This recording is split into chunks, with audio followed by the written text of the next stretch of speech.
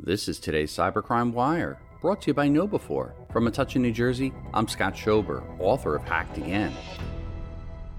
Bloomberg reports that a hacker hit one of crypto industry's biggest names in security. The latest crypto hack involved one of the industry's top names in security, hardware wallet maker Ledger. The Paris-based startup saw its Ledger Connect Kit software compromised, leading to hundreds of thousands of dollars being drained from users' wallets early on December 14th. Ledger said in a statement that the exploit originated from a phishing attack that targeted a former employee. The hacker published malicious code that rerouted user funds to their own wallet during transactions with decentralized applications, or DApps, that used the affected software. The company said that the malicious code was live for around 5 hours. This was an unfortunate, isolated incident, said Chairman and CEO Pascal Gauthier in a letter from Ledger. It is a reminder that security is not static, and Ledger must continuously improve our security systems and processes.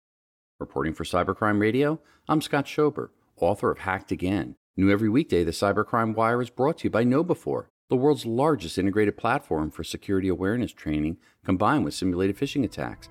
Visit knowbe4.com to learn more. For more breaking news, visit cybercrimewire.com.